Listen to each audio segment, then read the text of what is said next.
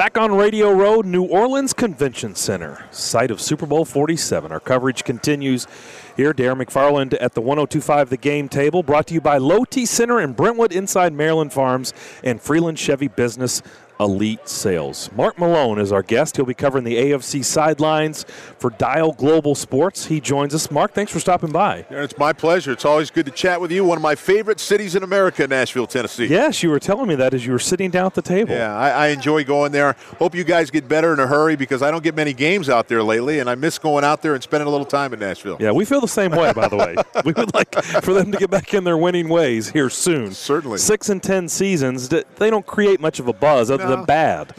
I think the saving grace is anymore in the National Football League, things get turned around in a hurry anymore and get a couple of players and a couple of right decisions. And I know Mike Munchak is in the process of trying to retool that football team and his coaching staff for the most part. So hopefully he'll get it straightened out and you guys will be right back in the thick of things. You're right. It is amazing how quickly you can turn things around.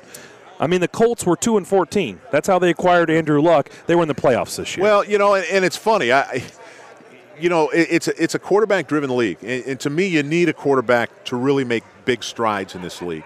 The rules are set up for you to throw the football, but that doesn't mean that you can do it all on your own. You got to have players around you. You have to have an offensive line to protect you, and certainly they've got to open up holes for the running back and all those various things. But, again, I think with free agency, the way it's set up now, if you make good decisions in the draft and get players that can be impact players early, and then it's so important to coach your guys up.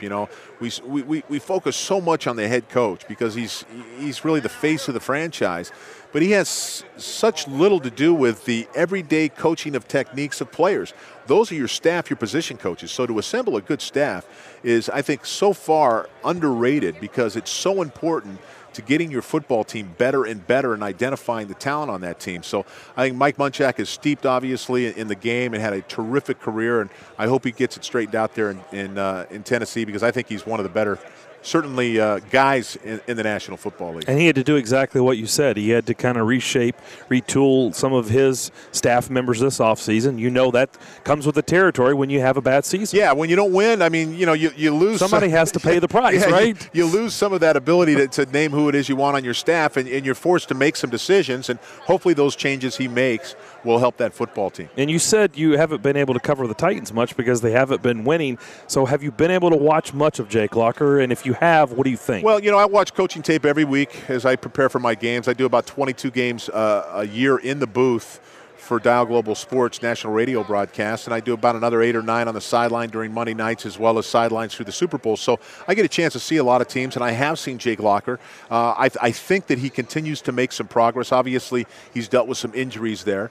I think that you'd like to be able to see a little bit more consistent performance out of the running back and the running game there. That always helps a young quarterback. You'd like to be able to have, one of those guys that just is the go-to wide receiver in the National Football League. That helps the quarterback as well. So, again, we focus so much on the quarterback, and I understand that. I played the position for a decade in the NFL, and it's a quarterback-driven league, but you can't do your job unless you get the right people around you doing their jobs just to give you a chance to kind of do yours. What do you think about the pistol and the read option? Well, it's an interesting concept, and it's not a new concept. I mean, you can go back and look at some of the single wing stuff that was run decades and decades ago, and there are some similarities there. I think you need the right personnel to run that kind of offense. It's basically a triple option, a read option. They've just basically taken the quarterback and moved him off the line of scrimmage a little bit, which I think is more helpful in the National Football League because you get away from some of that trash. These guys are so big, so fast, can penetrate and blow up a play before it ever gets started.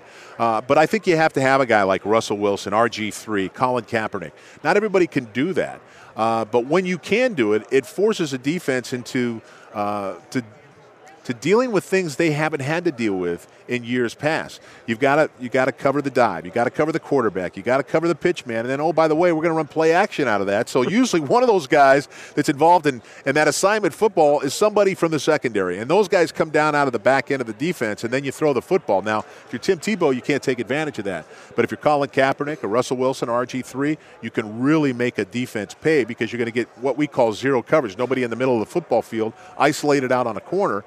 And most quarterbacks in the leagues, the good ones, can really make a defense pay. So Is it something we're going to continue to see? Absolutely. But you have to have the right quarterback with the right skill set to run it effectively. You spent the bulk of your career in Pittsburgh with the Steelers. That's correct. Do you think they missed the boat a little bit with Cordell Stewart? Do you think he could have been a guy that could have maybe started this trend a lot earlier? Well, yeah, but, and things are cyclical and they evolve. Hey, when I was drafted in the first round by the Pittsburgh Steelers in 1980, I ran a 4.42 at 235 pounds. I had the fastest 40 time on the team. I caught a touchdown pass from Terry Bradshaw in the Kingdome for 90 yards and a TD. So I had the ability to run. Cordell had the ability to run. There have been guys that are athletic that can do that. But again, I'm not sure that the NFL was at that spot where they could make that transition into the pistol. What would you have said if they would have walked into a meeting room and said, Mark, we're thinking about doing this? It's really funny. I asked Frank Gore the same question the other day in an interview. I said, what did you say when Greg Roman, the offensive coordinator, suggested we put in the pistol? He goes, my jaw hit the floor. He goes, you're going to make me run that? I mean, he'd been the man in that offense,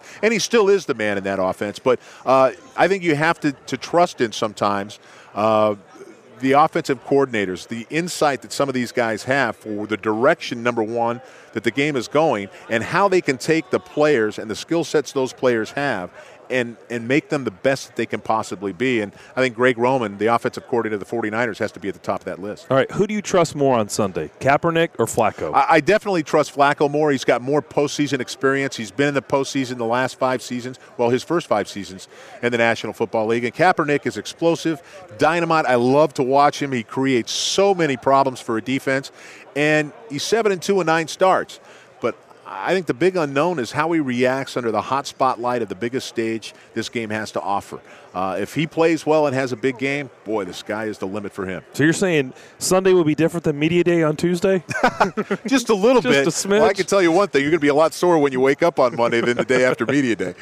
Enjoy the game. Appreciate you stopping by. My pleasure. And get to Nashville soon. I hope. I guess that's up to us, right, to change things around a little bit? Yeah, hey, listen, you guys get better. I'll be down there. I love coming down there. Mark Malone, he'll be covering the AFC sidelines for Dial Global Sports.